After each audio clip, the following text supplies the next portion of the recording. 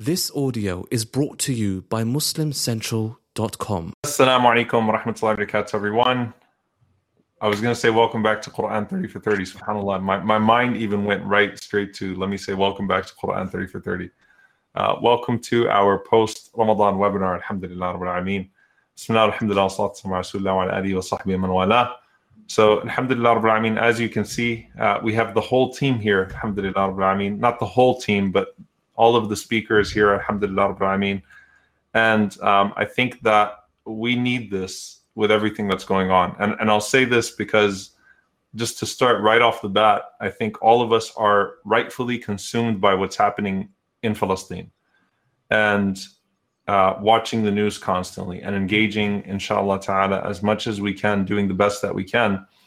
And there can be a tendency when there's something like that going on to put everything else to the side in the sense of ibadah, in the sense of worship. And to, say, well, now's not the time to talk about this. Let's just do another webinar. Let's do another conversation about what's happening in Palestine. And I think that it's important for us to remember, and I'll probably say this a few times, inshallah ta'ala, that it is our connection to ibadah that fuels us and that ultimately brings about the goodness that we are seeking bidnillahi ta'ala for ourselves and for our brothers and sisters, inshallah. And so we continue to talk about, our connection to Allah Azza wa Jal, our connection to the Quran, our connection to our good deeds beyond Ramadan, while never being distant from our brothers and sisters emotionally, mentally, and even spiritually. So, alhamdulillah, it is still important for us, and I want to thank everyone that's here. Alhamdulillah. If you look across your screen, I will start with to my right. Because Mufti Saab wanted so bad, Mufti Abdul Rahman wanted so bad to be all the way on the right. He insisted on his position on the screen, and that's just, we just had to acknowledge it, or we had to just let it go. Okay, so Mufti Saab is Ashab al-Yameen. He wants to be. Dr. Tasneem is not Ashab al-Shimal, but she just happens to be on my left right now. So Dr. Tasneem al-Qiq, alhamdulillah Rabbil Alameen. And of course, the Sheikh Abdullah Uduru, who's back, alhamdulillah. And everyone's been clamoring about Sheikh Abdullah. When's he going to come back? So he's back, alhamdulillah. I mean, very happy to have him.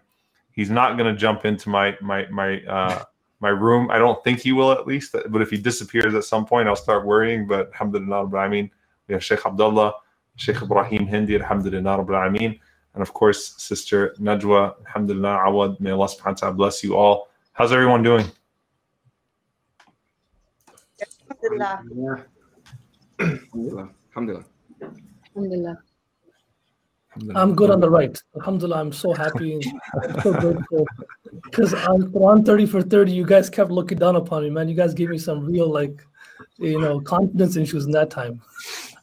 You do realize that what you're saying about the bottom row now. So at some point, I think we're just going to have to start flipping boxes around now. Just because you've made such a big deal about the positioning now, we're just going to have to keep on switching it around. Now I'm just being on the left. Yeah, what are you trying to say about Dr. Tasneem? She finished her PhD, so now we relegate her to the left? Is that what happened? No, that's because she left Michigan, that's why. Okay. You're left because you left Michigan. Alhamdulillah. It's like he was waiting to say that. Yeah. There seemed to be some anger in that. It wasn't just like a... No. We would love for her and her husband to be back in Michigan so they can help us over here. But khair, it's all good. Inshallah, we're going to try to make this more conversational, inshallah ta'ala. But I'm going to ask everyone a question about particularly, how we keep it going after Ramadan, inshallah. And hopefully, will be practical, but also, inshallah ta'ala, everyone will be building on what was said before them. So I'm going to ask a question. And inshallah ta'ala, everyone is welcome to chime in. So I'm going to start with Sheikh Ibrahim, inshallah, because Sheikh Ibrahim actually is addressing, bidnillah, what I think a lot of us might be feeling about the regret with Ramadan. And sometimes we go straight to, the habits after Ramadan, and we make the assumption that everyone felt like they had an amazing Ramadan. And the reality is that some people feel like they didn't have the ideal Ramadan. Some people feel like they didn't achieve what they wanted to achieve in Ramadan. And so my question to you, Sheikh Ibrahim, is that as people might have felt disengaged during Ramadan, they might feel disappointed with their spiritual goals. There it is, Khadija's already crying about it because she's remembering how disappointed she was. How do we move forward if we feel like we didn't have the ideal Ramadan experience? So let's sort of start there, inshallah, and then we'll build on that. Inshallah. Bismillah ar-Rahman ar-Rahim. I feel a certain affinity to this question because, in most places in Canada, I think we've been under lockdown for a long time now. And certainly during Ramadan, most of us were unable to attend the masajid or see our family and have iftar with other Muslims. And it's been like 2 years now where we've been away from the masjid during Ramadan. I think it's in people's minds. Anecdotally, I sent messages to people just asking them, like, how do you feel this Ramadan versus last?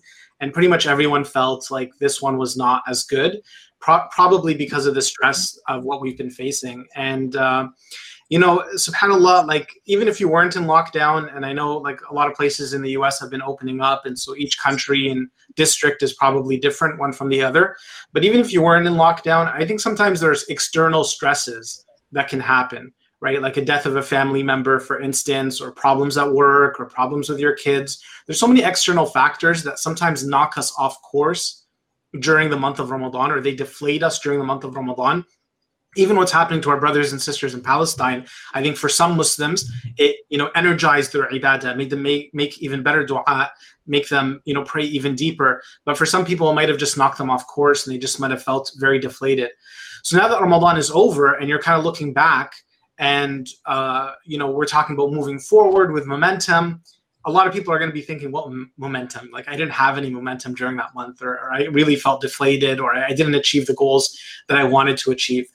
And I think about a hadith of the Prophet ﷺ when he said, "Inna li rabbikum fi ayyam ad-dahri nafahat," which is a bit difficult to translate. That the Prophet ﷺ says that during the days of the year, there are, it literally means a breeze, but there are gifts from Allah subhanahu wa ta'ala. And what the scholars interpret this to mean is that there are seasons in the days of the year, seasons of the forgiveness of Allah, of the mercy of Allah. There are days of the year that are better than other days. Right? And so the Prophet ﷺ says, فَتَعَارَضُوا لَهَا, like, expose yourself to these days, engage in these days, that perhaps you might get some of the mercy of Allah subhanahu wa ta'ala during them. And so there are days, there are seasons of the mercy of Allah, of His forgiveness, of His blessing. And so imagine for a moment you owned a business, and your business was a seasonal business. So your business, for instance, is a tourist, focused or centric business. And let's say because of COVID lockdowns or other things that might have happened in your life, other stresses that occur in your life that happen during the season, your business ends up suffering, right? You end up looking back at the end of the season, you're like, I didn't make as much money as I should have made, right? I didn't do as well as I should have done in my business. Here's the thing, it's natural to feel disappointed, to feel like you've missed out, but dwelling on it too much is not going to benefit you. Dwelling on it too much is not going to make your business better. Right? Instead, the only solution is to plan for the next season, right? To say, okay, maybe part of the reason I didn't do so well during Ramadan, maybe part of the reason why I was knocked off course quite easily is because I didn't strengthen myself beforehand. Like, I didn't strengthen my business before the season. So when I came in season, I was easily knocked off course. And so maybe what I can do is for next season, I make sure that I'm better prepared. I make sure that I'm prepared enough that whatever comes my way, I can still have a certain amount of focus on my business, or in this case, on our iman, on our connection to Allah subhanahu wa ta'ala. And so if you feel like you weren't focused enough this past Ramadan, if you feel like you didn't take advantage of the season of Allah subhanahu wa ta'ala, of His forgiveness, of His blessings enough, it's probably a sign that we didn't prepare enough beforehand. We didn't strengthen our iman enough. We didn't engage enough in dua. We didn't, do enough salah. We didn't do enough night prayers. And so when we were faced with stress and with anxiety, it knocked us off course, and we didn't do as well. And so feeling bad about it probably is not going to be too helpful. Instead, what's important is for us to resolve ourselves moving forward, to try to be better prepared. Right? And alhamdulillah, subhanAllah, even that hadith that I mentioned, it doesn't specify Ramadan, although of course Ramadan is one of the seasons of the forgiveness of Allah. It is the month of patience, the month of Quran, the month of dua. But at the same time, there are other days in the year that are also important. So coming up soon, there's going to be the 10 days of Dhul Hijjah. Can we prepare ourselves for those 10 days and do better in those 10 days, and then build as we try to get to the next Ramadan? And that's something that should weigh on our minds throughout the year. Like the Salaf, as we all know, for half of the year, they used to pray for Allah to accept what they did in the previous Ramadan. And for the next half of the year, they would pray for Allah to allow them to witness the next Ramadan. So their whole year was a lot of planning around the concept of Ramadan and trying to do the best in that time. And so what's important for us, inshallah, even if we haven't done that well during the past Ramadan, even if we feel like we failed a little bit, it's important for us to realize we need to resolve to do better, resolve to prepare ourselves better, even if it's by doing small things throughout the year to, inshallah, build our iman and to strengthen our iman. That next from whatever external factors come our way, inshallah, we're able to overcome them bi'idhnillah. Jazakallah khair. Inshallah. Would anyone like to jump in, bi'idhnillah? I mean, Sheikh Umar, I mean, of course, when you say that, just say, I know the guy with the turban on my right has something to say. Just say it. Just spit it out. Just every time that happens, just say that. I didn't say that. I assume, mashallah, that, you know. I mean, you said it behind the scenes, you know, like, so khalas. You literally said it indirectly behind the scenes. So, I mean, if that's what you want. So, you know, the one of the most important qualities of a believer is this husn dhan with Allah subhanahu wa ta'ala, right? Whatever I did, you know, this is Allahumma hadha al-juhd wa alayka tuklan. Oh Allah, this is my effort and the results are in your hands. I could, oh Allah, you know, you're the one that gives me ability. You're the one that put me in the situation. You did what, and having the husn dhan after the amal is such an important aspect of our deen. That, oh, you know, this is what I could manage, what I managed to do, and then leave it. The idea that a person has that Allah did not accept, it's true. We should not mistake in the fact that we should not just be arrogant after doing good deeds. You know, that's true that a believer is ihsanul amal. You know, he has the excellence in his deed all the time. He tries his best. At the same time, he has husnul dhan billah. So what Sheikh Ibrahim said, you know, I feel for my fellow Canadians who are right across the border, because the environment of Ramadan is in the masajid. You know, they had 36 Eid salahs in Windsor. 36. Try to put that right across the border. 36, because 10 people were coming. They started the Eid Salah right after Ishraq, and they went all the way to Al-Asr, because they got that in some madhab, it's allowed to Al-Asr. I'm just messing with you. It's till Dhuhr. Sheikh Umar is like, man, someone. So they did it till Dhuhr, like right before Dhuhr. And then, like, subhanAllah, I mean, you can't even feel the vibe for Eid 10 at a time, you know? So Sheikh Ibrahim, you know, to all the fellow Canadians and to all the people all over the world, whatever you did in Ramadan, inshallah, Allah will accept. You know, keep your head up, and you know, the good deeds you did in your home could be much more rewarding than the good deeds a person did in the masjid. You know, sometimes it doesn't even matter what gathering you're part of. Sometimes you can be part of the gatherings of dhikr, but still written among those who are negligent. And sometimes you can be part of the gatherings of people who are negligent, but be written among those who are remembering Allah subhanahu wa ta'ala. So inshallah, you know, it was a challenge for all of you, all wherever you were, and inshallah, Allah accepted all your deeds. I think now it's about, if Allah gives us an opportunity to go to the back of the masjid after in the next Ramadan or after these few months, we will show Allah that we are worthy of being back here. That's a sentiment that I think we should develop, inshallah. Yeah. Anyone else? And the sisters wanted to go. I don't want to take from inshallah. This is like the perfect transition for whatever I'm going to share later, inshallah. So please, Sheikh Abdullah, go ahead. Oh, so if that's the case, yeah, since it's a perfect transition, but I think inshallah, Sheikh Abdullah, go ahead. Bismillah. No, let's hear what you guys say. Let's go with the flow. Okay. No, it's just mashallah. That's a beautiful hadith, or beautiful fil ma'na, in the meaning. It's to cherish those beautiful days, and it reminds me, subhanallah, that I always tell myself, firstly in the community, is to be a spiritual opportunist, to take advantage of these beautiful days. And then, you know, take a look back at the Sharia, and you see how within the Sharia, Allah is always giving us an opportunity to, quote unquote, do the right thing, or to do better, or to always increase ourselves in different ways. I mean, whether it's fasting, whether it's charity, as he mentioned, you know, the days that are coming up, meaning the 10 days of Dhul Hijjah, we have the 6 days of Shawwal, we always have the last third of the night, you know, you have, you know, during the day, even continuously fasting. So there's always opportunities, but it's just, again, you know, and it's what's interesting, you said lanafahat, and it's a beautiful, beautiful word that is, you know, like a breeze or something that you're waiting for. And of those that have made Hajj, when it's hot and it's after Dhuhr and you're in Mina, and then that breeze comes, subhanAllah, there's nothing like it. So using that as a metaphorically is a beautiful, beautiful thing within our lives. And subhanAllah, it can even be your perception. your nafha may be someone else's, maybe totally different for someone else. But it's just to remember that there will always be better days, and to cherish those better days, whether it's universal, being what's in the Sharia, or personally, inshallah. Allah knows best. MashaAllah. Sheikh Abdullah, is 30 for 30 one of your nafha? It's just like that's thalathun nafahat, yeah. That's thalathun. It's 30.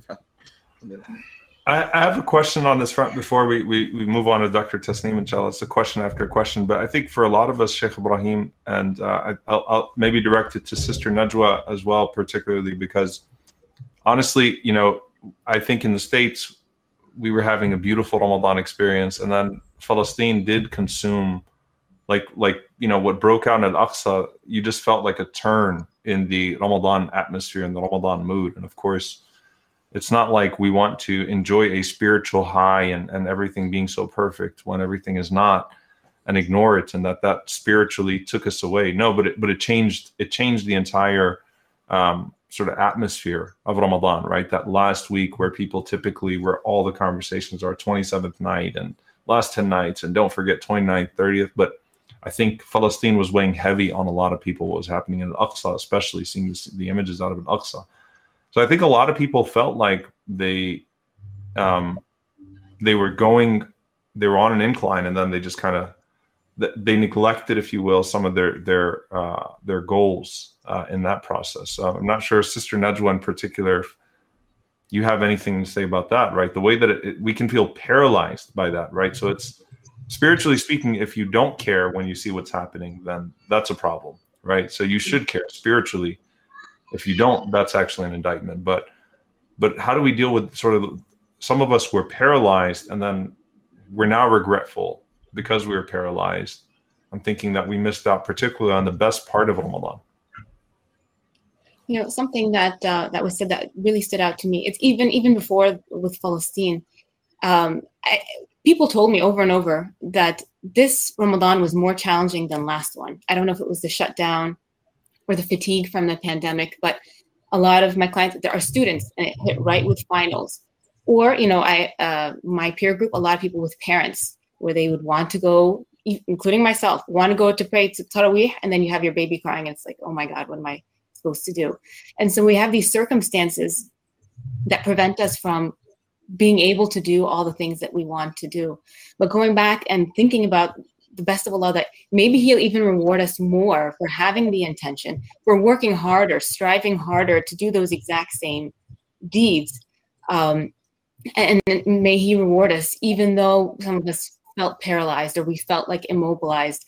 And it's interesting that you mentioned that, because with Palestine in particular, you have people who completely became paralyzed, and it was very difficult for them. And may Allah reward them for that struggle and just maintaining that ibadah, for them to be able to continue that. And subhanAllah, you had other people who, that need, although it was very painful, it brought them closer to Allah. Like, Allah, we're so in need of you. Who can change the circumstances except Allah? So you had people who gravitated towards Him as well. But going back to knowing that Allah knows what's in our hearts. He knows the struggle that we have. And so that if it's harder for you to pray, if it's harder for you to just do anything, Him knowing that and taking comfort in that, and that just making dua afterwards. We all make istighfar after Ramadan, but making istighfar and then making, dua that Allah accepts the best of us, whatever we're able to do. I would just add to that, we know the Prophet ﷺ said, the one who has difficulty reciting the Quran is rewarded double. So sometimes the difficulty increases our reward, even though our actions are lesser. You're reciting less Quran than the person who is easy for them. Allah can reward you more. So, yeah, it's stressful times, it's difficult times, but like, Sister Najwa said and Mufti Abdul Rahman said, like, it doesn't mean that the reward is going to be less, and Allah subhanahu wa ta'ala knows our circumstances, knows what's in our hearts. Jazakumullah khair. I think that's very important, inshallah ta'ala. Sort of a key point is, many of us focus on the feeling and not the fact that, number one, we are dependent on Allah's mercy. Number two, we look at our actions and our deeds and how to continue those deeds, inshallah ta'ala. And so it is an understanding that in Allah's mercy, Allah recognizes not just the final output, but Allah subhanahu wa ta'ala also sees the struggle to get to where we were getting to. So if it became harder to do certain things, if it became harder to read, harder to engage, then inshallah ta'ala, we pray that that's all part of the acceptance. So Dr. Tasneem, and if you can please speak in non-PhD terms, inshallah ta'ala, if you can just keep it, inshallah ta'ala, basic for us, inshallah. Which habits should people focus on after Ramadan? So now that, Ramadan, you were engaging in so many different acts of worship and you're maintaining all of them, or you were trying to maintain them throughout the month, but maintaining them throughout the year is not realistic. And as Sheikh Ibrahim said, these are nafahat. They're breezes of mercy. They're seasons of mercy. So now that that season has passed, we have another nafha in a way of the 6th of Shawwal and things coming up, Dhul Hijjah and so much. But what do people prioritize now in terms of what they keep in terms of actual habits and deeds after Ramadan? So I think the way this conversation was going was perfect, Aliyu, Jazakumullah khairan, because the hadith that I wanted to focus on, or part of the hadith that I wanted to focus on, was the fact that لَن يُدْخِلَ أَحَدَكُمْ عَمَلَهُ الْجَنَّةِ. No one is entering Jannah based off of their actions. So I think that when we want to talk about the deeds that we're going to be doing after Ramadan, that it's really, we need to switch our perspectives a bit and really focus on this discussion that we're having, that no matter what you did, all of Ramadan, we spent our days fasting, our nights awake in prayer. We were, and if for those of you who weren't, didn't have even the best of Ramadans, you were doing something different, at least one thing. If it wasn't, reading more Quran, it was definitely fasting for most people. It was trying to do your best. It was that mentality that you're in. So something was different about Ramadan. But no matter whether you were one to be doing just, your bare minimum and you felt like your Ramadan wasn't all there, or you were that person that had, one of the best Ramadans of your life. At the end of the day, no matter how much effort you put in, that effort, those actual deeds aren't what are going to bring us will take us into Jannah. That it's Allah subhanahu wa ta'ala's mercy, that Allah subhanahu wa ta'ala, who He is, that is what's going to take us to Jannah. And that was something that's really emphasized, especially the last 10 nights of Ramadan. If you think back to the main dua that the Prophet, peace be upon him, encouraged us to recite in the last 10 nights of Ramadan, Allahumma innaka afuun kareemun tuhibbul afwa fa'fu anna. Ya Allah, you're the most generous. You love to forgive. Who you are, the mercy of who you are, of the love that you give us is such that you want to forgive us. And we're begging Allah subhanahu wa ta'ala, as a result, please forgive us. And so when you really focus on that mentality, that the purpose of Ramadan wasn't so you could, compete with others to get in as many good deeds. The deeds themselves, of course, that's something that we're encouraged to do and we want to do, but don't lose sight of that end goal, which at the end of the day is to recognize Allah subhanahu wa ta'ala for who He is. It's to recognize that this month is out of Allah subhanahu wa ta'ala's mercy, that it's as a result of Allah's mercy and his beautiful attributes, His love, His care, His generosity, that is what gets our Ramadan accepted. And so when you think of this, when you have this mentality, it really helps prepare for, what am I going to do after Ramadan? What are those habits? Because again, sometimes what happens is that, I didn't have the best of Ramadans, or maybe I had a great Ramadan, but life is kicking back in, things are getting busy. It's not Ramadan. I don't have the blessing of Ramadan, the vibe, the energy, the shayateen, the demons are back out. Now what? And what happens is that because of this, sometimes we look at our actions, our day-to-day actions, and we belittle them. That, if I couldn't do my juz'a of Quran every single day, I was reading 20 pages of Quran every single day. I was reading one page. I was doing something that was beyond my norm. Because I can't keep up with it, then it's all or nothing. We have this black and white mentality. And again, we have this mentality because we don't have this big picture in mind that it's not about your actions, it's about Allah subhanahu wa ta'ala's mercy. And in that very same hadith, you have my absolute favorite, reminder from the Prophet ﷺ that after the Prophet says that, none of your deeds are getting you into Jannah, is what? That what happens next is that the Prophet ﷺ says, that the best of actions to Allah subhanahu wa ta'ala are those that are consistent, even if they're small. There's a very important connection between these two, because when you recognize that all of your actions don't really matter except that it's Allah subhanahu wa ta'ala's mercy that's entering us into Jannah, and then Allah subhanahu wa ta'ala is telling us exactly what He wants, that I'll tell you what's going to get you into Jannah. It's that just do something consistent. Because when you're doing something small and consistent, you're constantly reminding yourself of Allah subhanahu wa ta'ala's mercy. You're constantly reminding yourself of that real purpose. And that purpose is pleasing Allah subhanahu wa ta'ala. Allah subhanahu wa ta'ala is giving us that free pass. Here, this is what's pleasing to me, doing something small but consistent. And with that in mind, when you're thinking about the habits that you want to embody in the next few months, and I'll wrap up with this, it's the fact that you want to think about everything you're doing this Ramadan. There had to have been one thing that you felt that really pushed you, that really moved you, compared to everything else. And so for some people, that might have been reading tafsir, reading, the reasons that some of the Quranic verses were revealed. For some of you, that might have been getting up to pray at night. For some of you, it might have been the fasting. Think of that one thing that made you feel a little extra good inside. And it doesn't have to be, something that made you cry or something that made you, change your life, but really something that brought you just that 1 inch closer to Allah subhanahu wa ta'ala. And now focusing solely on that, think if that was reading Quran 10 pages a day, just try to read 1 page a day. If you are reading 1 page a day, read 1 verse a day. And again, a lot of times the reason we refuse or we sort of neglect doing that, you might be thinking to yourself, come on, 1 verse a day. I just came out of this month and I was going hard. What's the point? I might as well not do anything.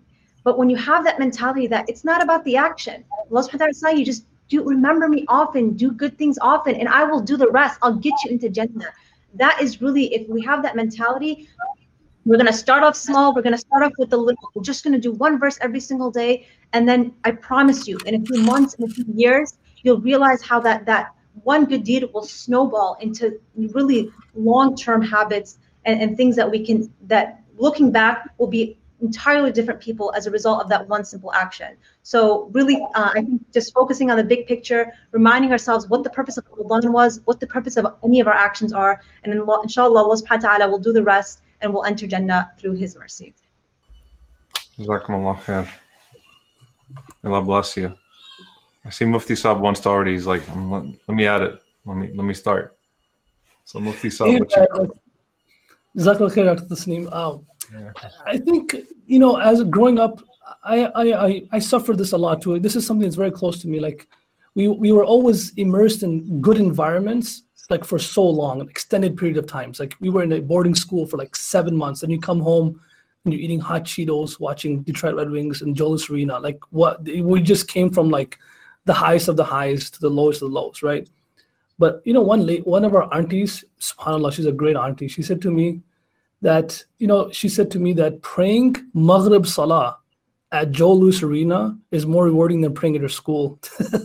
I was like, okay, khair, like think about that. Like she was like, it's like, I don't know where she got that from, but that there's a reason why that, that famous dua about, the Sahih Hadith in Tirmidhi, that, you don't get that, the 1 million reward deeds and 1 million sins forgiven and, 1 million darajat ranks, 1 million good deeds, that Allah forgives 1 million sins, and Allah raises 1 million ranks if you recite this dua when you enter into the masjid. This reward is given to the person who recites this dua when entering to the mall. So sometimes, like going into these places, like that Ramadan vibe and everything that's happening in Ramadan. So you come out of Ramadan, Dr. Tasneem mentioned, then you feel like, what's the point now? It's all or nothing. No, like just reciting La ilaha illallah wahdahu la sharika la lahul mulk wa lahul hamd yuhyi wa yumit wa huwa hayyun la yamut biyadihi al-khayr wa huwa ala kulli shay'in qadir. That's one narration of this dua. I mean, that's it. You recite that when you enter the mall. Like, it's fine. You're in the mall now. But the fact that you remembered Allah, even this little, in the mall, you're getting those rewards because you got that in the mall. I mean, if you enter into the masjid, that would not have been the same reward.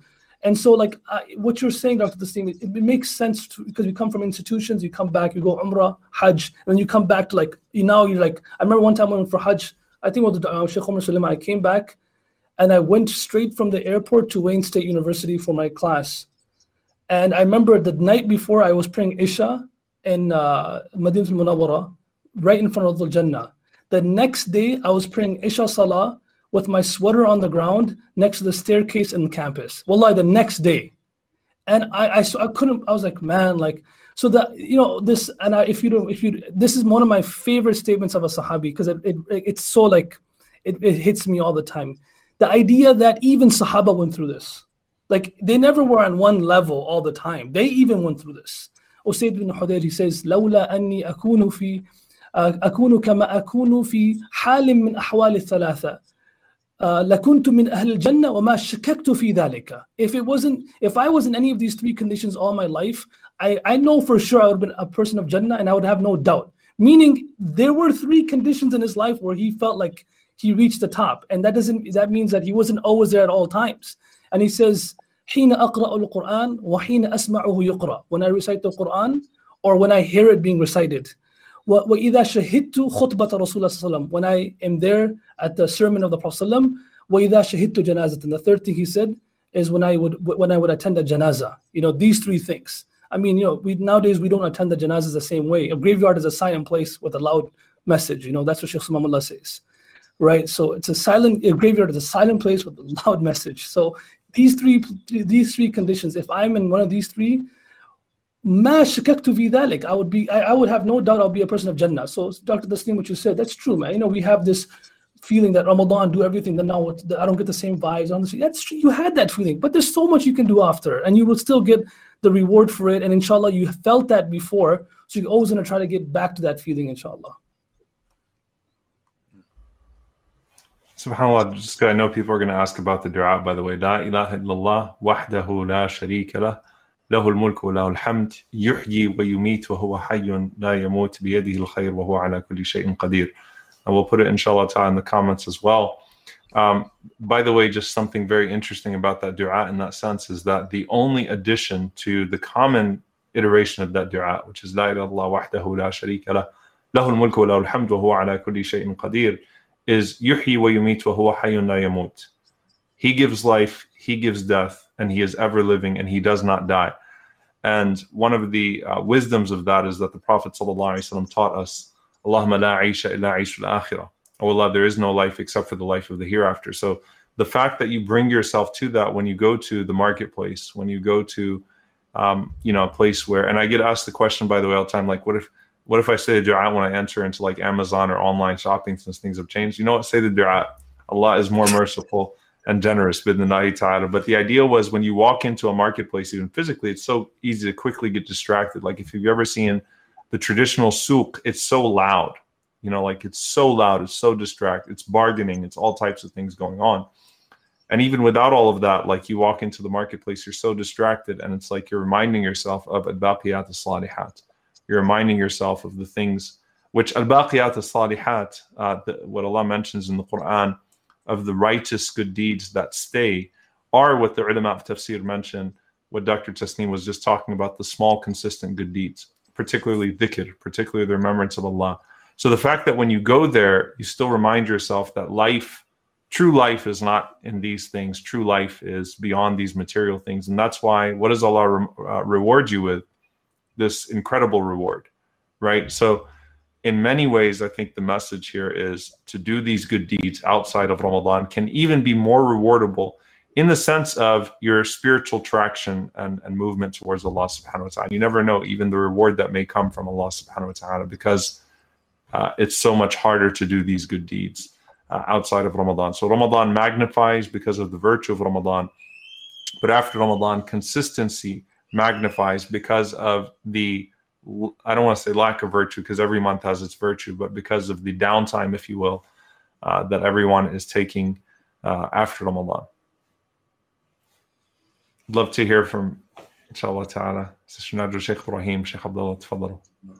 No, mashallah, tabarakallah. There's a lot in there. I mean, subhanAllah, how he mentioned, when coming into the souk, and if we just ponder over the different supplications and their connection with the event, there's a reason behind it. Whether we know it or not, there's an ultimate reason behind it. As you alluded to, as you mentioned, yuhyi wa yumit, and then distractions. And subhanAllah, distraction is that which is dis from traction. That when we look at the word in English, traction means that you have something tightly knit or something that you have, but distraction takes you away from that, detaches you from that. And I mean, even when you mention Amazon, subhanAllah, I can get more distracted online and on Amazon than going into the store, physically, because you're, the related items. You click on that. Oh, okay. Then you click on this, you click on that. Next thing you know, it's Zuhr, and then you just click on, right after Fajr. So That is definitely a distraction with all this social media. This is all kinds of distractions. But subhanAllah, just seeing how the ad'iyah, the supplications, are tied to particular events, whether we know what it is or not, we know that Al-Hakim, that the all-wise, gave that to the Prophet sallallahu alaihi wasallam, and the Prophet sallallahu alaihi wasallam said that for a particular reason, which is so profound, meaning that we can always have an opportunity to continue learning. And then lastly, that beautiful hadith from Dr. Tasneem, which she mentioned, one of my favorite hadiths, I always tell this to my kids, to new Muslims, to myself, is that, subhanAllah, don't ever be, right? Do not belittle any good deed at all. And realizing that, I was just reading the other day, I can't remember which book it was, but it was talking about how we should learn from children, from babies. Because naturally within our fitrah, when a baby tries to stand and walk, they'll fall, but then they'll get right back up. And I'm almost sure you're seeing with Khadija right now. Yeah, hafidhahullah, man. You see, they're getting up and they're falling. They're getting up and they're not going to give up because they see it all. They're not going to give up. We should take lessons from that, and take it just slowly but surely, and realizing that we will be, idhnillah subhanahu wa ta'ala, obtain our goal, inshallah. The determination of babies, man. The azima of babies. Allahu Akbar. Yeah. They are determined. Sheikh Ibrahim, Sister Najwa, anything from you before we go on, inshallah? Something that just stands out for me is just, subhanAllah, when we look at dua and dhikr throughout the day, it's in the mundane things. It's in the everyday things. It's, a lot of times we associate these spiritual highs with Ramadan or, the bigger things. But it's that consistency throughout the day, when you go to the bathroom, when you go to the marketplace. Those are the things, those are the small ibadah that really add up at the end of the day. And that gives hope too, that, even if you didn't have the best of Ramadans, all that opportunity just in your everyday, every night that you have to work on that. You brought up Khadija, Sheikh Abdullah. I always, subhanAllah, try to think about Khadija radiallahu ta'ala anha never had a Ramadan. Hamza radiallahu ta'ala anhu, first Ramadan, right? Badr. So the point is that, subhanAllah, think about the Sabiqun even that didn't have a Ramadan, but their place with Allah subhanahu wa ta'ala. So we're not dependent, our station with Allah is not dependent on one of the seasons of Allah subhanahu wa ta'ala, though we certainly avail ourselves of them. And truly, I think what you just mentioned, Sister Najwa, Jazakumullah khair for that reminder that it's in the daily things. Sheikh Abdullah, what's one word that you would use to describe the other 11 months of the year compared to Ramadan? That's a great question. I think it would be really for Ramadan for me it really ties to the hadith that Dr. Tasneem mentioned. Really discipline is to be someone that is conscious of wanting to be disciplined, but when you're disciplined in something, that means you have an ultimate goal or purpose that you're trying to get to. But ultimately, that cannot really be fortified unless there is, value. So I value a certain thing that I want to get to or to please. So in this case, we value Allah subhanahu wa ta'ala and who he is and what he loves. And it's interesting. I think Shaykh al-Islam Taymiyyah, he mentions in Ubudiyya, he mentions that true love is not obtained until you love what the beloved loves, right? So that's something that's very important in regards to Allah subhanahu wa ta'ala. When we love what he loves and the Prophet sallallahu alaihi wasallam loves, it's not something that's going to be overnight. And there may be some things, that yahaka fi sudurina, that in our chest we don't understand why, or it may not be something that we're privy to or fond of from the Sharia. I mean, we're human beings, but it's important to realize that, okay, this month of Ramadan, I've done something amazing. We don't realize the fact that we have fasted for more than 12, almost 16 hours. You haven't ate or drank. You haven't done these things. And then the next month you go back to eating and drinking. But if you just take a look back, just at that reality, you left all of that for something. Now, why did you do that? That's what you should constantly remember, and then see that, okay, I'm able to do this for 30 days or however many days, 15, 20 something days, whether it was from an excuse or whether, you tried your best, but realize that it's possible.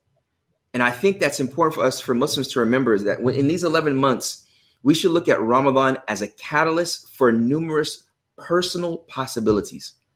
And fasting is just one of them. You know, and one thing that I really wanted to capitalize on in the community and for myself initially is, you know, subhanAllah, the concept of sleep in particular. I don't think that's talked about a lot when we talk about Muslims and human beings and sleep, and how sleep, some individuals say, specialists say that it's even more important than exercise and diet combined. And we see within the sleep of Islam, you know, the Prophet ﷺ, he would sleep in the first part of the night and he would wake up in the last third, generically. And even the Prophet ﷺ did not like to engage in frivolous talk immediately after Salat al-Isha. So he would take his time and go to sleep, and he would wake up in the last third of the night. So looking at yourself and seeing, okay, which aspect of my sleep can I refine? Because it's all inclusive. You know, we talk about Ramadan, we could talk about, you know, diet and what you break your fast with, which is primarily important. We could talk about, you know, a lot of guys and people coming up and talking about working out in Ramadan. What should I do? What should I not do? Again, back to the hadith of taking those little deeds and seeing you personally where you thrive and where you shine. Like what I tell new Muslims in particular is like, okay, which salat would be easiest for you in the beginning to start with? Are you a morning person, an evening person? Start with that. And then throughout, in the beginning, middle, and end, always ask Allah subhanahu wa ta'ala to keep you firm upon that and to stay upon it. So within these 11 months, it's about what personal practices that you have that you can be consistent on, and ask Allah subhanahu wa ta'ala to keep you firm upon it. So along with that hadith that Sister Tasneem was mentioning, there's another hadith that I always love to mention as well, which is the hadith in the sujood. Ya muqallibul qulub thabbit qalbi ala dinik, that the Prophet sallallahu alaihi wasallam used to say in his sujood. And it's interesting that his wife Aisha heard this when he was saying this in the middle of the night, when she woke up and she would reach for him and she touched the bottom of his feet. And that's what he heard him saying, sallallahu alaihi wasallam. So particularly when looking at that particular act of yours, and I'm particularly wanted to touch on sleep, but due to time constriction, looking at how we can use that to be something virtuous for us in these next 11 months. So that word really comes to my mind, and it's a very, very important word, which is very comprehensive, is discipline. And I usually define it as constant acts of control to reach a particular goal, right? You have this acts of control to reach that particular goal, and it is guaranteed bi-idhnillah subhanahu wa ta'ala, by the permission of Allah. If one is sincere for Allah subhanahu wa ta'ala, for instance, if you say, okay, I want to, you know, sleep early in the night to wake up the last third of the night because I was doing that in the last 10 nights, right? It doesn't have to be the rest of the 11 months. It could be one night out of the week that you say, you know what? I want to wake up the last third of the night and I want to ask Allah for this. I want to wake up the last third of the night and I just want to put my hands up in dua. And then the next month, I want to wake up the last third of the night and then pray 2 rakat or pray witr. You know, something that will assist you in that. I think, inshallah, is something that is very, very good. So when I think of the 11 months, I think of the word discipline. But when we think of this word discipline, we have to take a step back and look at our purpose and what we really value. And we say Allah, but personally, when we say Allah, what does that mean for us personally? It may be one particular name or attribute of him that really hones in, is really personal for you. Actualize it in your life and think about it. And within these 11 months, be around the people, be around the places, inshallah, bi'idhnillah, that will assist you and being consistent in that particular action, inshallah ta'ala. And that's something that I really want to remind all of us, inshallah, is to think of the word discipline and being consistent on that for the sake of Allah subhanahu wa ta'ala. And we will, by the permission of Allah, with good thoughts, as we mentioned, we will reach that particular goal, inshallah. Jazakallah khair. SubhanAllah, the hadith at the end, the hadith that was mentioned by Dr. Tasneem, that's been alluded to a few times, the end of it is tablughu. You'll reach your destination. Sadidu wa qaribu wa ghdu wa ruhu wa shay'un min ad-durjati wal qasd al-qasd tablughu.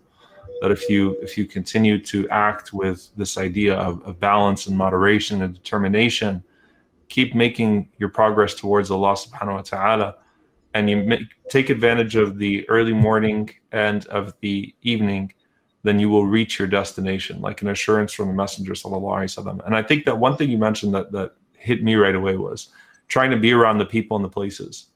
And this is something I said in the Monday night reminder too, and I'll mention it here. Bringing some of the Ramadan ingredients into your Shawwal is so important, and into your outside, into all the other months, bringing some of the ingredients of that Ramadan. What were the places? What were the people? Who were the people?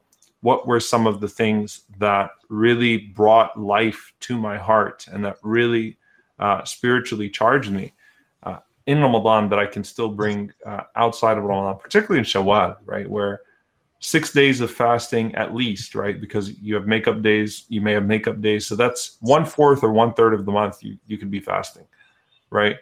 And if you just think about that with everything else, the day that I fast, for example, what if I read the same amount of Quran the day that I fasted Shawwal that I did in Ramadan, my typical day in Ramadan? What if I bring that?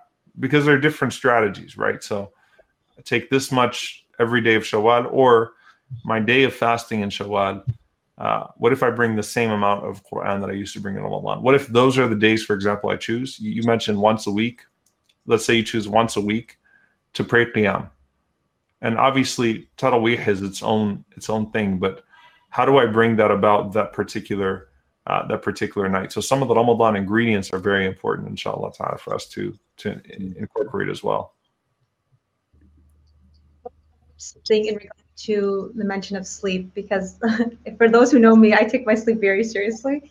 But I was really surprised to find, I remember when we were reading through Ibn Qayyim's Madarij al-Salikin, when he's talking about corruptors of the heart and, you know, how can you sort of rectify some of the diseases of the heart, he talks about sluggishness as one of them, of like you're sluggish because you're tired, you're overeating and all of that. And he specifically mentions the need, this medical need at the time, you know, 1,000 years ago, for 8 hours of sleep every night.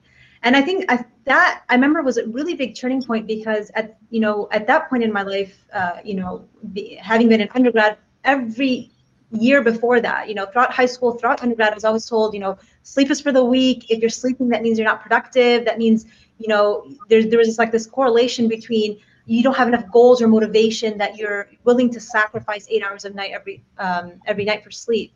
And I really, I think, like you were mentioning, Sheikh Abdullah, it's important to think of sleep as vital to enhance our worship and and to gain that discipline. It really changes your life when you're able to manage. Of course, not everyone has the luxury of sleeping 8 hours, but making sleep a priority and not sacrificing it if it isn't necessary. Really thinking about it as our holistic well-being, our health, the way we eat, the way we sleep, the way we work out. All of this is vital to not just, you know, ritual acts of worship, but the degree of worship we do in all of our acts, whether that's through our work, through our relationships, through school. Really thinking about it as this big picture of how you want to feel and how you want, and the strength you have to contribute in every aspect. No, mashallah.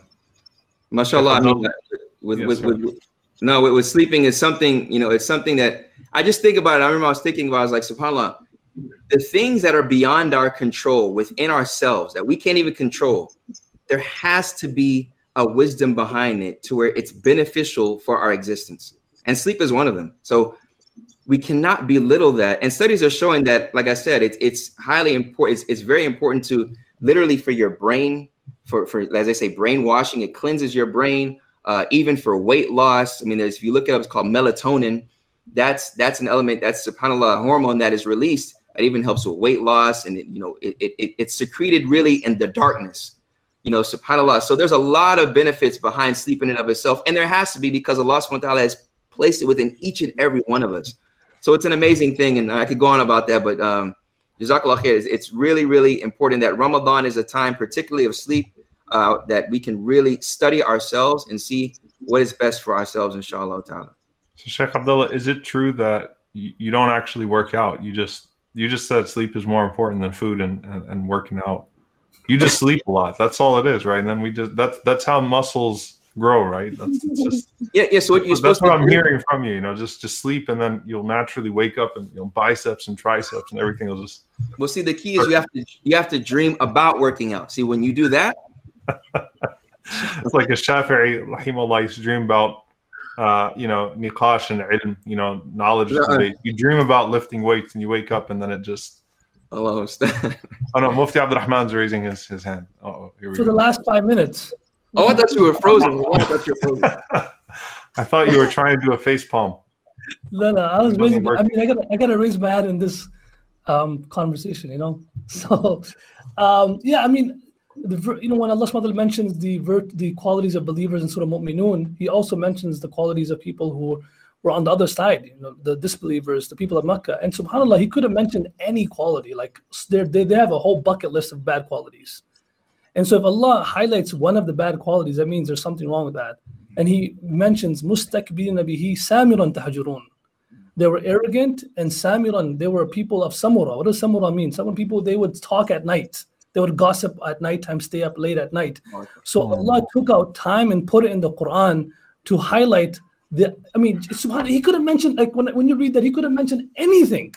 With takabbur, He mentioned samura. Like seriously, like that. That is enough to tell us we got to watch ourselves, because if the people of Mecca, their bad quality was they used to sit and indulge in samura, which is after it becomes dark at night. So maybe right after Isha Salah, just sitting and chilling and gossiping. This was mentioned as a bad quality of the disbelievers of Mecca.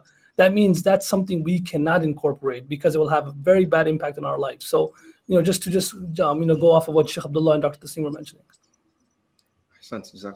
That's very powerful. It's kind of like the opposite of وَالَّذِينَ هُمْ عَنِ اللَّغْوِ مُعْرِضُونَ. The believers are, when it comes to speech, idle speech, they're very, very particular about not engaging in idle speech. When you're talking about the others, and you just think about spiritually what that does to you, by the way, the late night gossip and the way, when people get into these long chats, right, in the comments section somewhere or wherever, social media outlet or WhatsApp or whatever it is, just how spiritually detrimental that quickly becomes, and how the time that it wastes and the spirituality that it diminishes as well. So, because I think that's related as well to sleep. You're thinking about, well, we're supposed to be staying up at night, and the Sahaba barely slept, and they were awake in Qiyam when they were awake. They weren't awake, wasting hours in gossip. And I think that when we look at the Prophet ﷺ, the injunction to try to sleep after Isha, for example, those are very powerful concepts. How intertwined they truly all are. I think people are going to go online and start now Amazon and looking for the right mattress, because that's what they got from the Yaqeen post-Ramadan webinar, is how to sleep better. And while you're at it, you find that perfect white mattress. You might find a matching turban, Mufti Abdurrahman, the white turban. Just wrap have it right, inshallah ta'ala. Match your bed. Related in the related section. Make sure you say that you're out. Use part of it as your pillow and the rest for the blanket, inshallah ta'ala.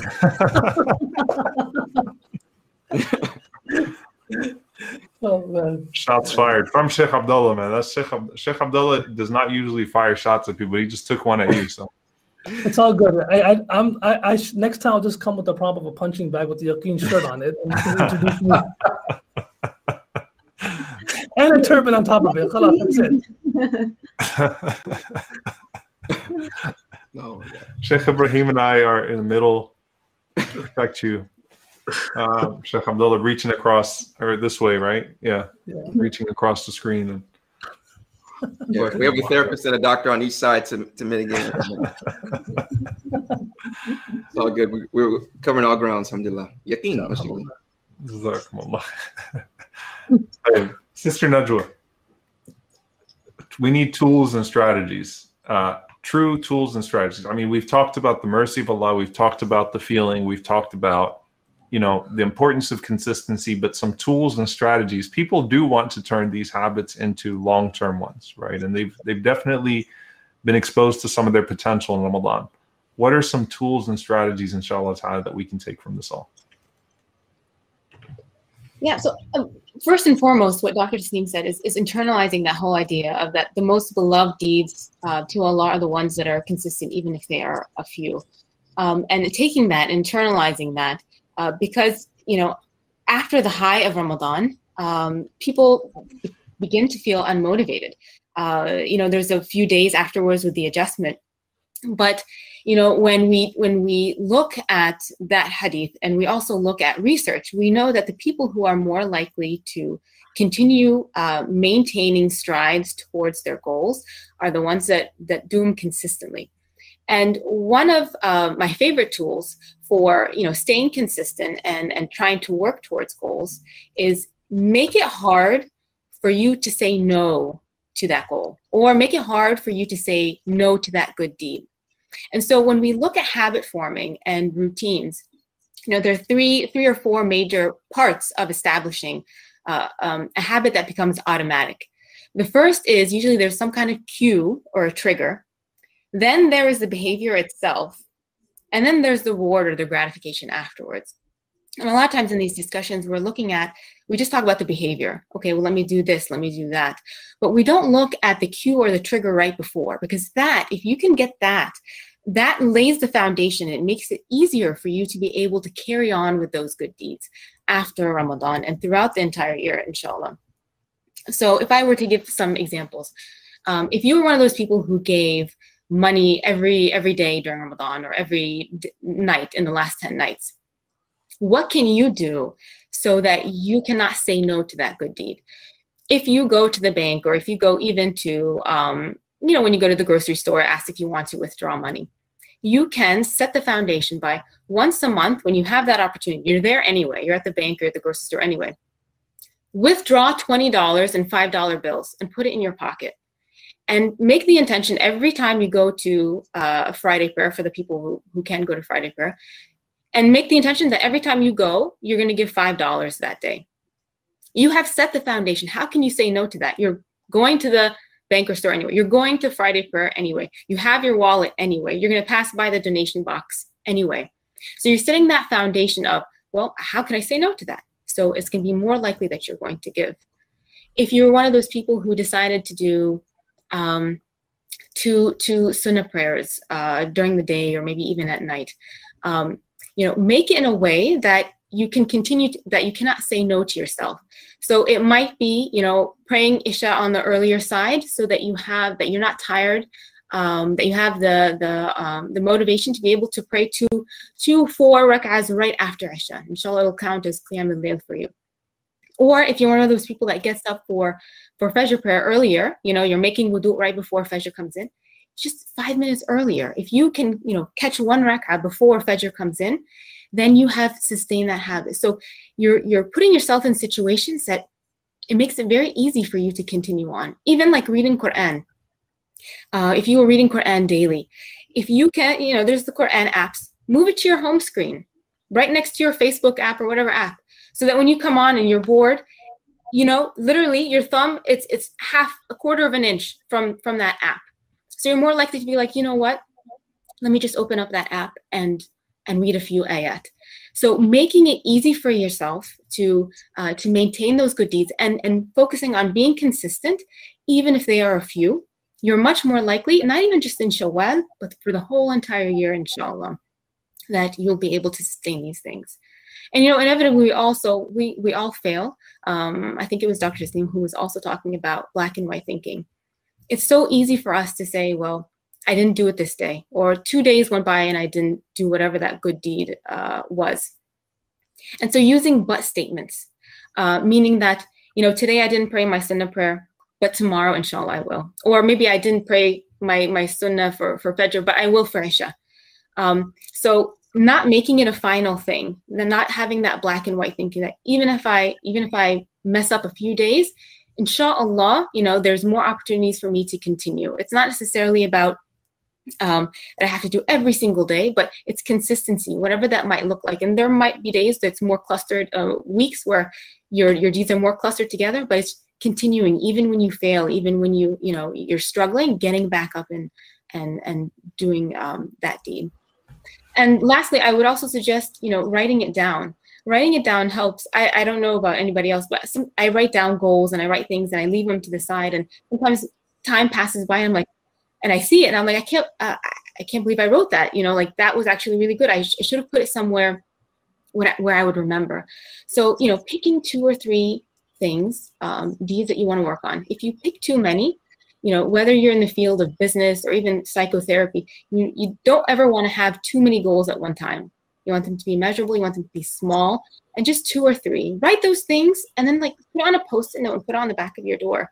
So inshallah that you remember, and that you're more likely to not forget, and that you can continue revisiting those deeds long term. Because the idea is that we don't want to come back to Ramadan each year the way we left off. That has a lot to do with the highs and the lows. But if we, have that Ramadan, and of course we're going to come down from that high, that's completely natural. But even if like we're 1% better than the year before, that is improvement. That is really good.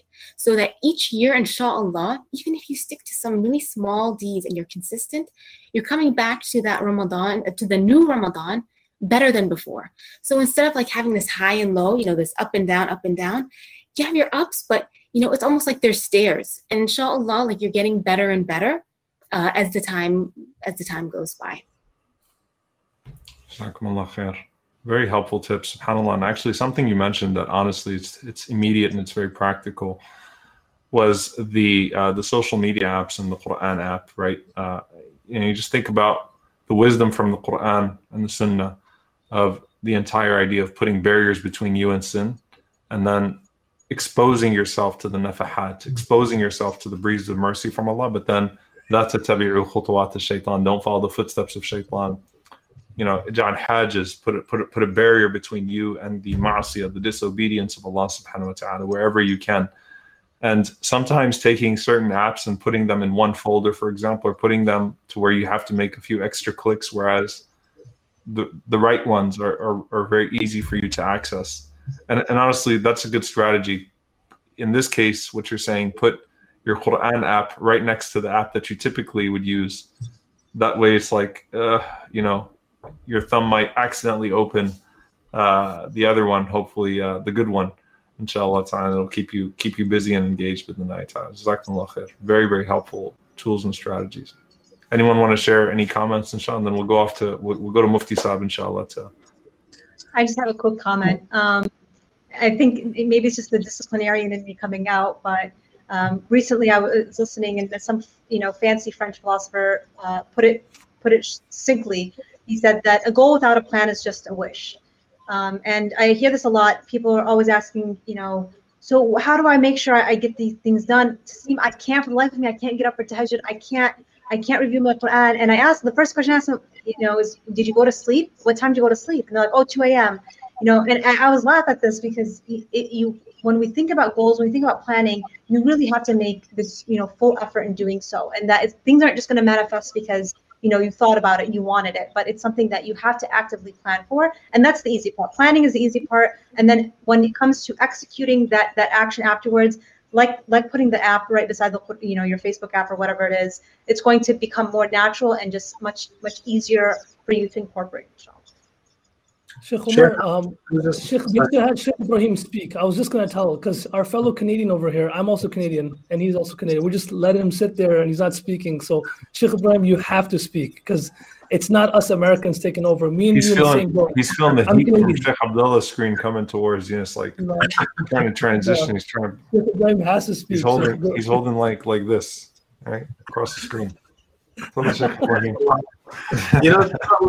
I was thinking about that everybody really kind of touched upon is how important it is for people to know themselves and know their own habits and know what they do and know what they're good at, the ibadah that they like, so that they can lean into that, to know the faults that they have so they can find ways and strategies to avoid it.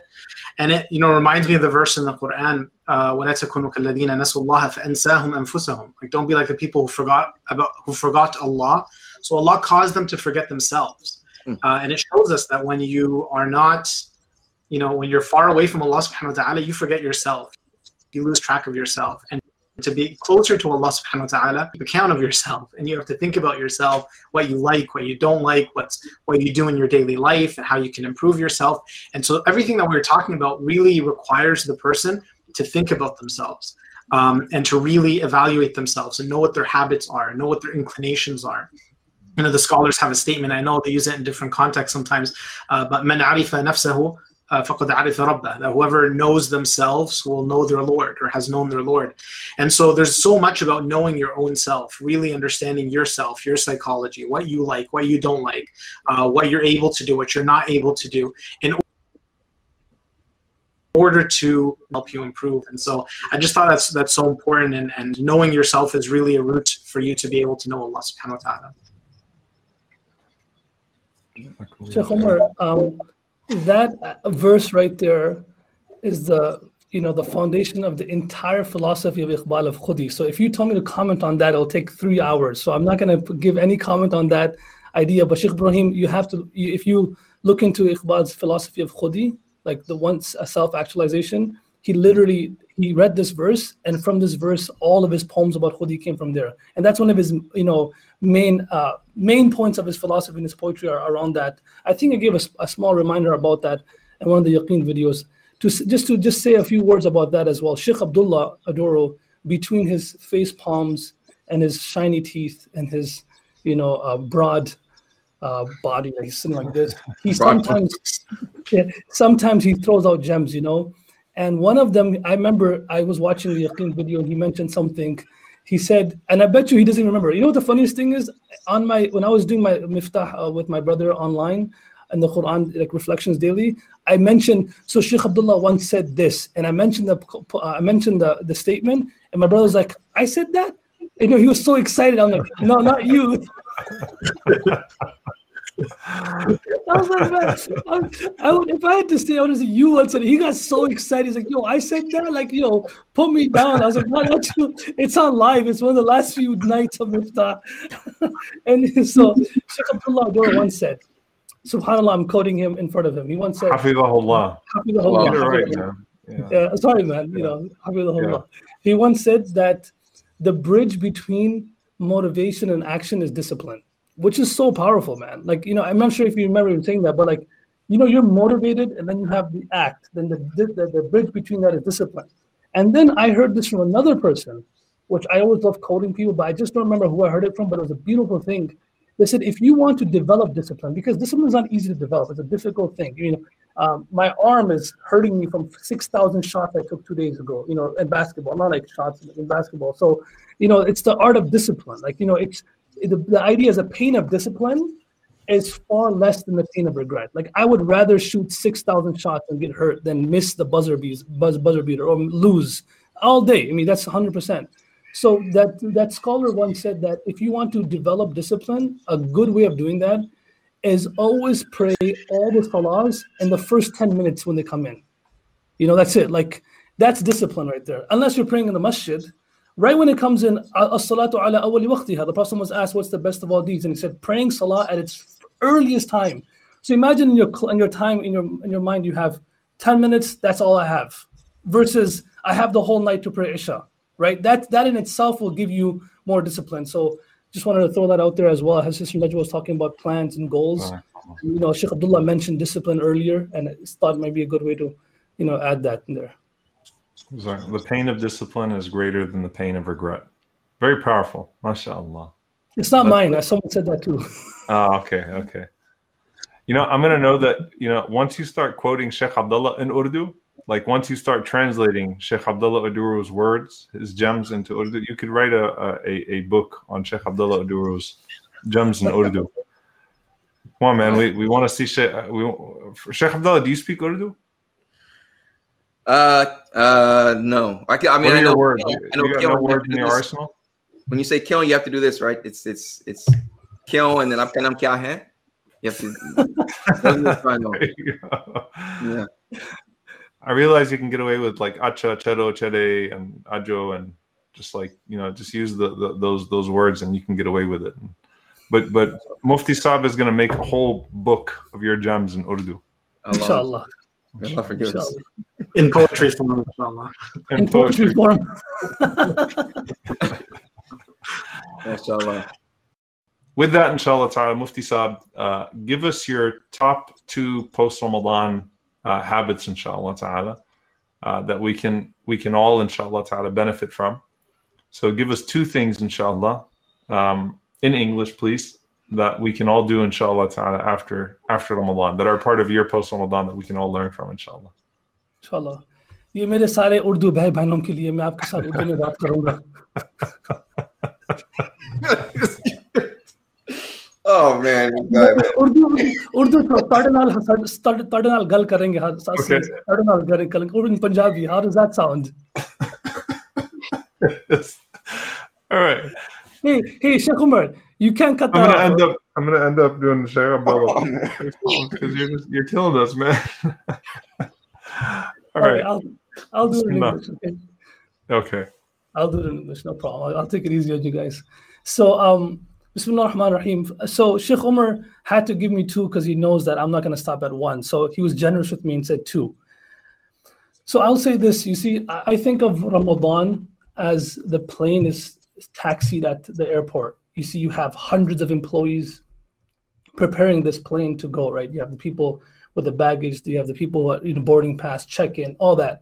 And when the plane takes off, you have the pilot, co-pilot, you have less employees working while it's at flight than you do while it's on the ground. And so I think that in Ramadan, you have all these ways to prepare yourself. You have Taraweeh, you have, fasting, Quran, you have all these different things that prepare yourself to fuel yourself so you can, take this flight after Ramadan. Iqbal, he mentions about this, in refers to a bird. He says in this famous poem, he says, Tu raze kun fakan hai, apni aankhon pe aya ho ja, khudi ka razdan ho ja, khuda ka tarjuma ho ja. And the last part he says, Ghubar aalude rang wa nasab hai baal barte re, tu e murgh haram urne se pehle parfishan ho ja. He talks about this human being as a bird, and he says a bird, the ascension, the flight of the bird is proportionate to how many specks of dirt that bird has on its wings. So before the bird flies, it just shakes off its wings. It shakes the dust off its wings, and then it can fly, and then it can ascend. So hopefully this month of Ramadan was that for us, right? All the sins, bad habits, we could shake them off. And then now it's time for the flight. So yes, we don't have all those different acts, but that's not supposed to be with us the entire year. Now it's time for flight, inshallah, until the next Ramadan. And among the many things that we speak about in Ramadan, I don't know why this was so dear to me this Ramadan in I'tikaf, and I said to the people in I'tikaf, this is one thing we all have to try to do after Ramadan. It's so easy, but the reward is so great. Once the Prophet was sitting there, and he said, وَدِدْتُ أَنِّي لَقِيتُ إِخْوَانِي. I wish I could meet my brothers. And Sahaba asked him, أَوَلَسْنَا إِخْوَانُكَ يَا رَسُولُ اللَّهِ. Are we not your brothers? And then he said, أنتم أصحابي, you're my companions.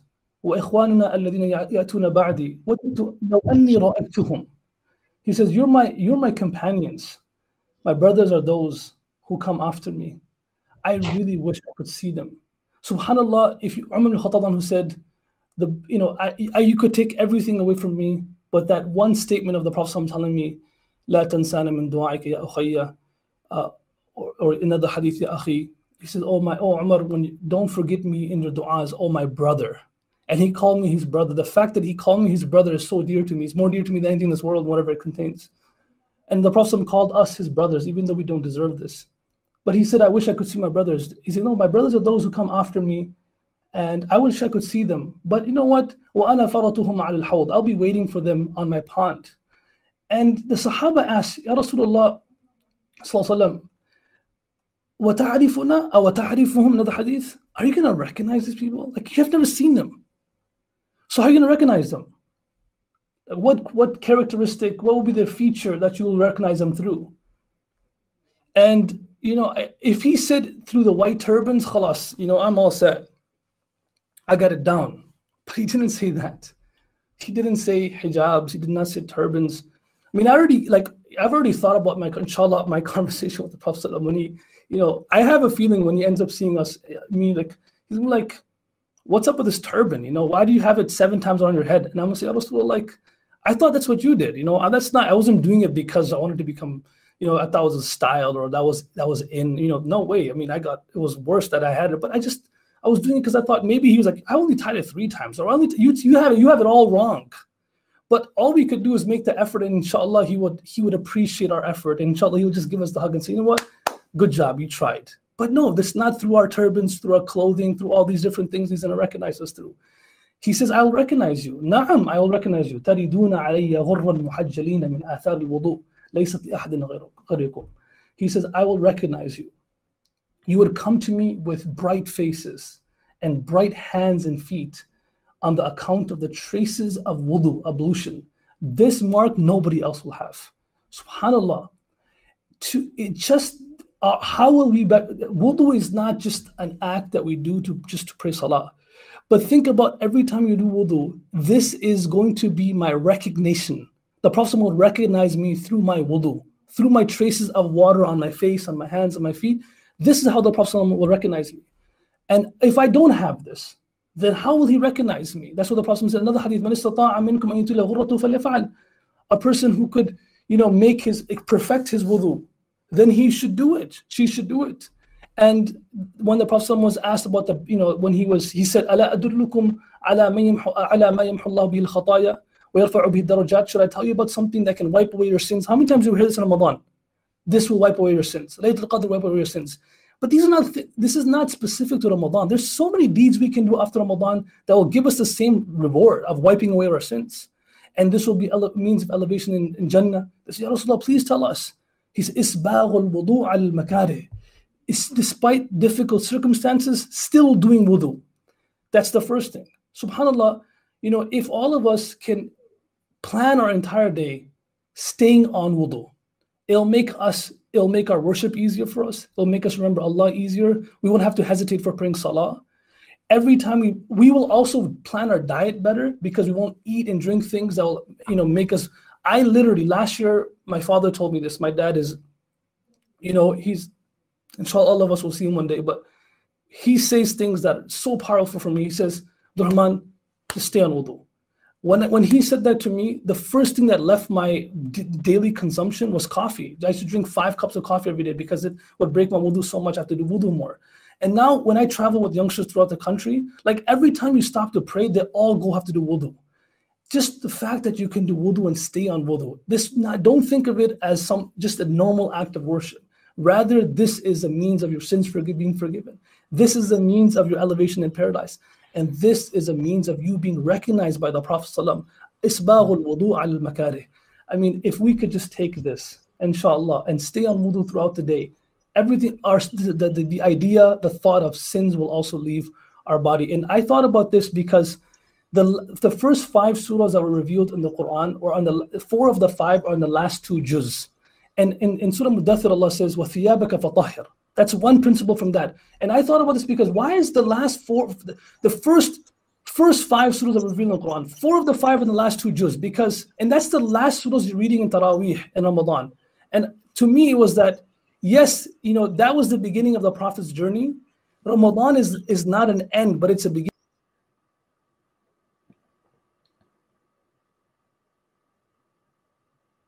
Surah that comes at the beginning, Revelation, was Surah Qalam, and from there I take the second principle, which is so easy, brothers and sisters. It's not that difficult to do, and that is both places. Allah mentions the first 2 stories in the Quran is one of the people of the garden, Ashab al-Jannah, and the second is of Yunus alayhi salam. And both places he mentions the word musabbihin, tasbih. And so the principle from Surah Qalam I take is just take out a few minutes a day. The Prophet said in hadith that, should I not tell you something? أَمَا يَسْتَطِيعُ أَحَدُكُمْ أَنْ يَعْمَلْ كُلَّ يَوْمٍ مِثْلَ أُحْدٍ عَمَلًا. Should I not tell you something that every single day, not only in Ramadan, not on Laylatul Qadr, when we did all this math and the equation on Laylatul Qadr every minute, every second, should I not tell you something that you could do every single day that will give you the reward of the entire Mount of Uhud? And they said, وَكَيْفَ نَسْتَطِيعُ أَن نَعْمَلَ كُلَّ يَوْمٍ مِثْلَ أُحْدٍ عَمَلًا. How is it possible that we can do the deeds that will equal Mount Uhud every single day? نَحْنُ أَضْعَفْ مِنْ ذَلِكَ وَأَعْجَزْ يَا رَسُولَ اللَّهِ. We are weaker than that and we're more incapable. Hadith in Tabrani, Sahih Hadith. And Nasa'i also mentions this hadith. And he said, this is by Imran bin Hussein anhuma. And he said, كُلُّكُمْ تَسْتَطِيعُونَهُ. The Prophet said, all of you can do it. This goes about that idea of, there's small things that are so powerful that you can still do that won't take too much of your time. وَكَيْفَ ذَلِكَ? They asked, how is that possible? They said, just say, لَا إِلَهَ إِلَّا اللَّهِ. لَا إِلَهَ إِلَّا اللَّهِ أَعْظَمُ مِنْ أُحْدٍ. وَسُبْحَانَ اللَّهِ أَعْظَمُ مِنْ أُحْدٍ. وَاللَّهُ أَكْبَرُ أَعْظَمُ مِنْ أُحْدٍ. Just the 3 things. لَا إِلَهَ إِلَّا اللَّهِ will give you more reward than Uhud. Subhanallah will give you more reward than Uhud. Allahu Akbar will give you more reward than Uhud. Just take out 5-10 minutes a day in your day. maybe right when you get in the car to go to work, or right after work, or right during lunch break. It's those few extra minutes that you put in that separates the great ones from the average ones. Just a few extra minutes. It's not 3 hours or 5 hours. It's just that 1 hour before the game that Steph or MJ or someone's shooting around that makes them better. It's not like they're spending 50 more hours. It's just a little bit more time, a little bit more. It just takes a few more minutes. You recite this. The Prophet said you get the reward of Uhud every single day. So these are the two things I would leave you with. Is, that if we could, the malaika are not just coming on Laylatul Qadr. Inna lillahi malaikatan yatufuna fi turuq yaltamisuna ahla dhikri. They're not just looking for people worshiping Allah on Laylatul Qadr, but they're looking for people doing dhikr of Allah every single moment. And when فَإِذَا وَجَدُوا قَوْمًا يَذْكُرُونَ اللَّهَ تَعَالَى, when they see people, تَنَادَوْا هَلُمُّوا إِلَىٰ حَاجَتِكُمْ, they tell the other angels, come. There's here's the thing that you're looking for. Here's that person. Here's that brother. Here's that sister. So these are not specific for Ramadan. Stay in the state of wudu throughout the year. Take out a few minutes every single day. Do tasbih, because Allah mentions this in Surah Qalam. The first principle is from Surah Mudaththir, and the second principle is from Surah Qalam. I was given this much time. I think I already took more time than that. But if we have more time, some other time, we'll talk about the other principles from the surahs. But these two, I think, if we can, they're so simple. The Prophet even gives hadith, that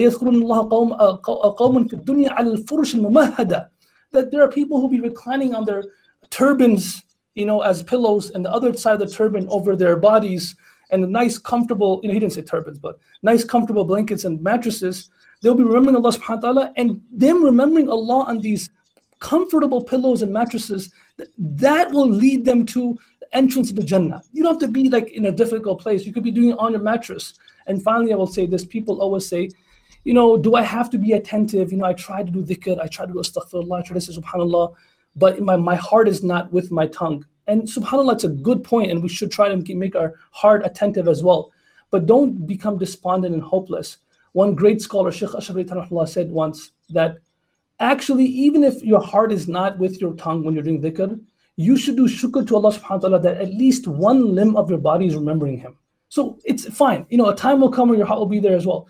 But the fact that your tongue was given the ability to remember Allah, you should actually thank Allah for that. So just continue doing these two things, is my takeaway from this Ramadan, to do it every single day. Stay in the state of wudu at all times and try to remember Allah in the days and nights, taking out time every single day. Inshallah, it will be a means of our ascension throughout the year, inshallah.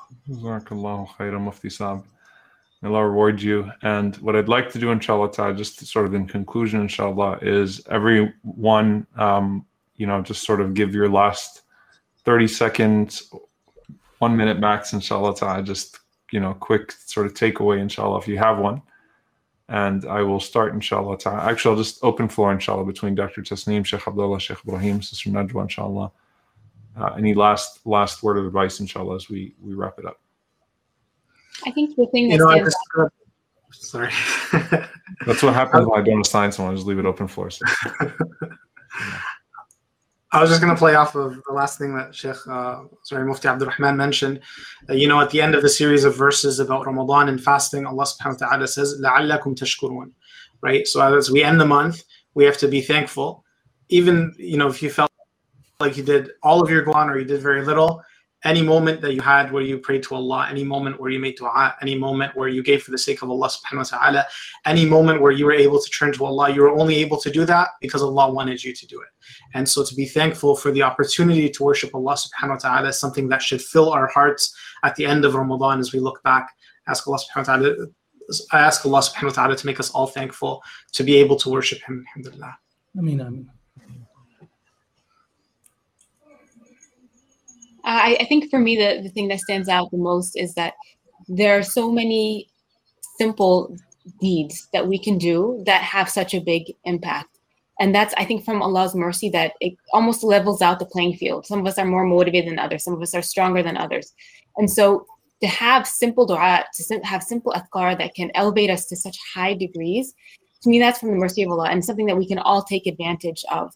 That it's super easy for us, regardless of who we are, and something that we can just integrate into our day-to-day life just very easily. Alhamdulillah.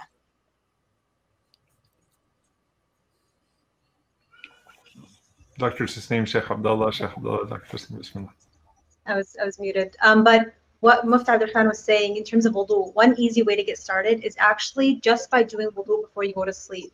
And this is something a friend very randomly, she had mentioned, by the way, 10, 15 years ago, when you go to sleep, if you have wudu, the angels are spending all night making dua for you, praying for you. And I remember when she told it to me in passing, I'm like, who could give up on this opportunity? You could literally go to sleep and someone else is doing the work for you, is asking Allah subhanahu wa ta'ala for your forgiveness. So don't undermine that. And really, if you make it a habit, then it's naturally become a habit in the daytime. You always want to have your wudu. Start off small. Start off just at night before you go to sleep. Always go to sleep with wudu and think about that as you're doing. I know sometimes it's so hard. You're like, you got into bed, you're like, oh, I'm so comfortable. I really don't feel like getting up. But picture in your mind that like, hey, I'm about to sleep for the next 6, 7, 8 hours. I might as well just have someone, literally spend all night making dua for me. It's a free pass. It's so easy and it's a win-win situation. So start off small, and that's somewhere I'd recommend. Yeah, I'd say, subhanAllah, she mentioned at the very end, just welcome the uncomfortable moments, as some say, get comfortable with being uncomfortable, because in order to start a new habit, it's going to be uncomfortable in the beginning, it's going to be stressful, but look at the light at the end of the tunnel. And that's what we talked about with discipline and being consistent. And that's why I love the hadith that you mentioned, because he mentioned consistency. Then he encourages you and says just a little bit. So reflect to connect, and you reflect on yourself and use those reflections in order to be consistent to connect to Allah subhanahu wa ta'ala. I already spoke enough, but all I have to say is Yarhamukallah, Sheikh Umar. Yeah, I was sneezing, but I muted myself to sneeze. So, I know, yeah. but I can say Yarhamukallah. Yeah, mashallah, you heard my alhamdulillah even with me on mute. Allahu Akbar. Very special, man. Mashallah. May Allah reward you, and may Allah reward you all. Beautiful advice. I think all of us kind of needed some relief time to think about renewal, inshallah ta'ala, of our hearts and our souls. And with that, inshallah ta'ala, I want to remind everyone to please tune in. Bidnillah, we're starting the first back up, inshallah, this next week. We also will continue to have more conversations, inshallah ta'ala, coming up. So, follow the Yaqeen social media outlets, inshallah ta'ala. Stay tuned. We have some very important roundtables and conversations coming up on some of the issues, inshallah ta'ala, that we can all benefit from. And this certainly was very beneficial to me, and grateful to all of you for taking the time out. We ask Allah subhanahu wa ta'ala to allow us to maintain the thrust that we sought in Ramadan. May Allah subhanahu wa ta'ala keep our hearts firm on His path. May Allah subhanahu wa ta'ala keep our focus upon Him. May Allah keep our longing towards Him. May Allah subhanahu wa ta'ala allow our final abode to be in the presence of our beloved Prophet sallallahu alaihi wasallam in Jannat al-Firdaus. Allahumma ameen. And may Allah subhanahu wa ta'ala be with our brothers and sisters in Al-Aqsa, in Palestine, and Gaza, and our Uyghur brothers and sisters, and all of our brothers and sisters that are struggling around the world. May Allah subhanahu wa ta'ala help our brothers and sisters wherever they are to overcome their oppression. Allahumma ameen. Wa sallallahu wa sallam barak ala nabiyyina Muhammad wa ala alihi wa sahbihi ajma'in. Jazakumullahu khairan. Assalamu alaikum wa rahmatullahi wa barakatuh. Assalamu alaikum.